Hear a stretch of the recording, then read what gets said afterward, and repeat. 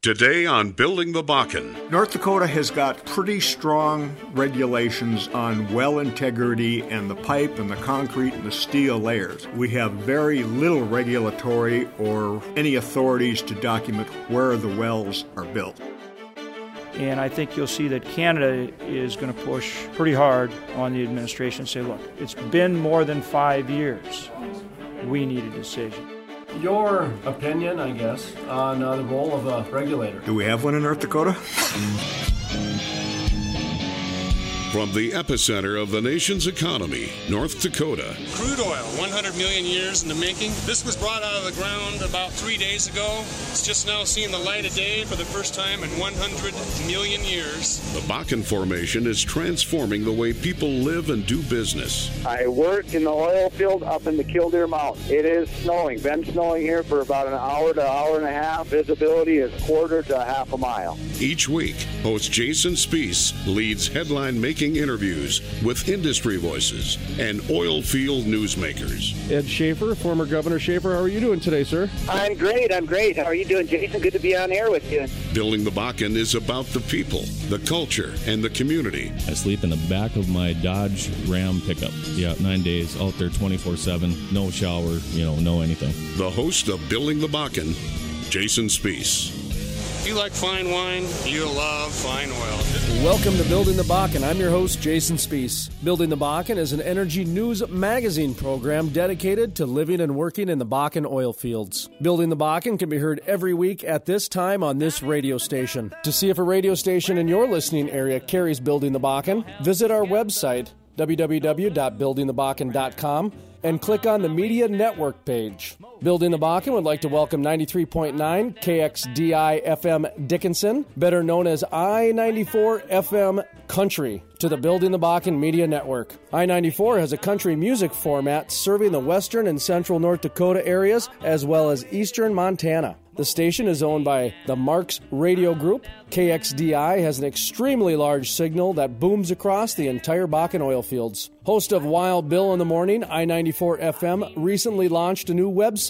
I invite you folks to check it out. Their new website can be found at www.kxdiradio.com. Of course, it is always linked up at our Building the Bakken Media Network page. In addition to being the host of Building the Bakken, I'm also a featured writer for the Bismarck Tribune's Bakken Breakout Weekly and the Bakken Breakout Magazine. This month, I've penned a feature story for the Bakken Breakout Magazine, The Technology of the Bakken. Also, I am a featured columnist for the Drill, an oil publication distributed by the Dickinson Press. I invite you folks to pick up a copy of the Drill, the Bakken Breakout Weekly, or the Bakken Breakout Magazine. Of course, past columns and articles can be found on our website, buildingthebakken.com. On today's episode of Building the Bakken, we talk with Comply 365 CEO Carrie Frank. We also talk wildlife in the Bakken with U.S. Fish and Wildlife expert John Cooper and the president of the North Dakota chapter for the Wildlife Society, John McEnroe. Also, we focus on development within the Bakken. We talk with the vice president of J.E. Dunn Construction, Todd Schilling, Brett Roselle of Bakken Contracting, and Epic Engineer owner Corey Walker. All that plus an update on the Keystone XL pipeline from U.S. Senator John Hoeven.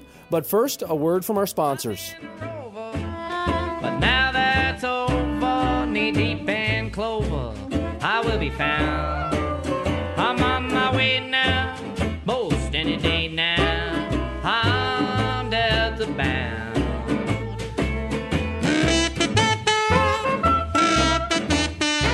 As the Black Hills becomes busier with oil and gas professionals researching the Tyler or traveling through to the Bakken, I'd like you folks to remember the recipient of the 2013 TripAdvisor Certificate of Excellence Award, the Super 8 in Spearfish, South Dakota. That's where I stay when I go to the Black Hills. Quick, easy access to Deadwood, Belle Fourche, and Rapid City. The Super 8 in Spearfish, South Dakota has a retractable roof over their pool and hot tub area. The retractable roof is a one-of-a-kind for this region. Comfortable beds, friendly staff, and a free breakfast with Wi-Fi. The Super 8 in Spearfish, South Dakota also accommodates to RV parking, business and family friendly. For more information on the Super 8 of Spearfish, South Dakota, call 605-642-4721. That's 605-642-4721.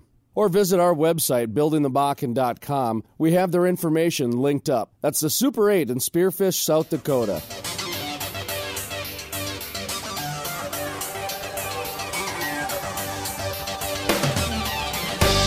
Welcome back to Building the Bakken. I'm your host, Jason Spiess. In this next segment, we catch up with U.S. Senator John Hoeven to find out the latest on the Keystone XL pipeline. So you'll see that the environmental impact statement comes out this afternoon. And it's a step forward from the standpoint that it still shows that there's no reason not to approve the project and move forward after more than 5 years. That's positive.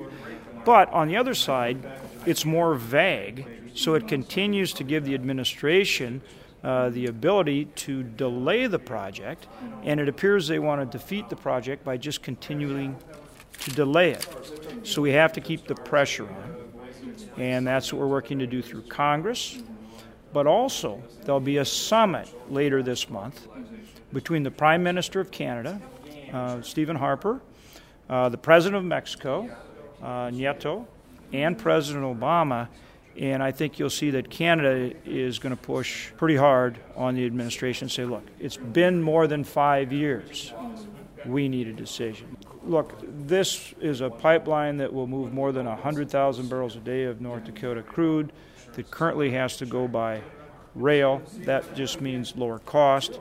Also takes congestion not only off rail, but off roads in western North Dakota. You're talking 500 truckloads a day.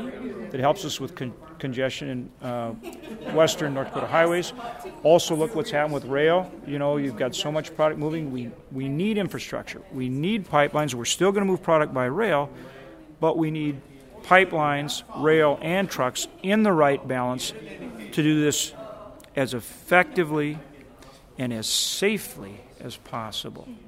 BLM Streamline Act saw a release indicating record bids. How you doing? Record bid amounts yesterday. Your comments on the BLM Act and how those bids are related? Well, the legislation that we put together enables BLM to permit wells and do the work to actually have energy production on Bureau of Land and Reclamation, Bureau of Land Management lands, as well as tribal lands. So what you're going to see is the ability now to go in and have more companies bidding to develop the energy resources on those public lands, and that's, you're seeing the results already. They had record revenue for the federal government from energy development on federal lands, and so already you're seeing the impact. That not only helps us in terms of getting energy independence for this country, that helps the taxpayer, because that's revenue that goes to the federal government to reduce the deficit and the debt without higher taxes. Read a release from Tex Hall indicating the amount of flaring on the reservation.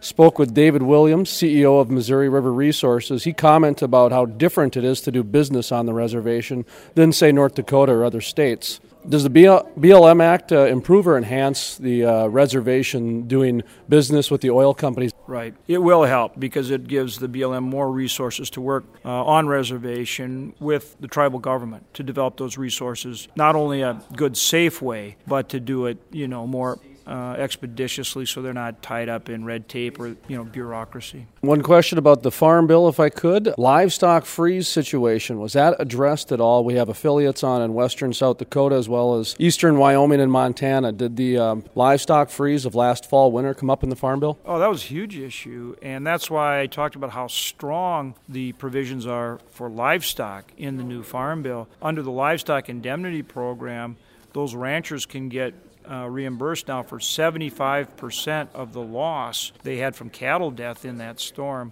up to an individual limit of $125,000. So we really enhanced that program, and it applies to them, for this past year. And that coverage wasn't there; it expired. So this is a lifeline that they really needed, and I think it's going to make the difference between some of them staying in business, continuing to ranch versus going out of business. Senator, thank you much. Thanks, Jason. Thanks for coming on. And that was U.S. Senator John Hoeven. To listen to the entire interview or to listen to the Keystone XL press conference, visit our website, www.buildingthebakken.com.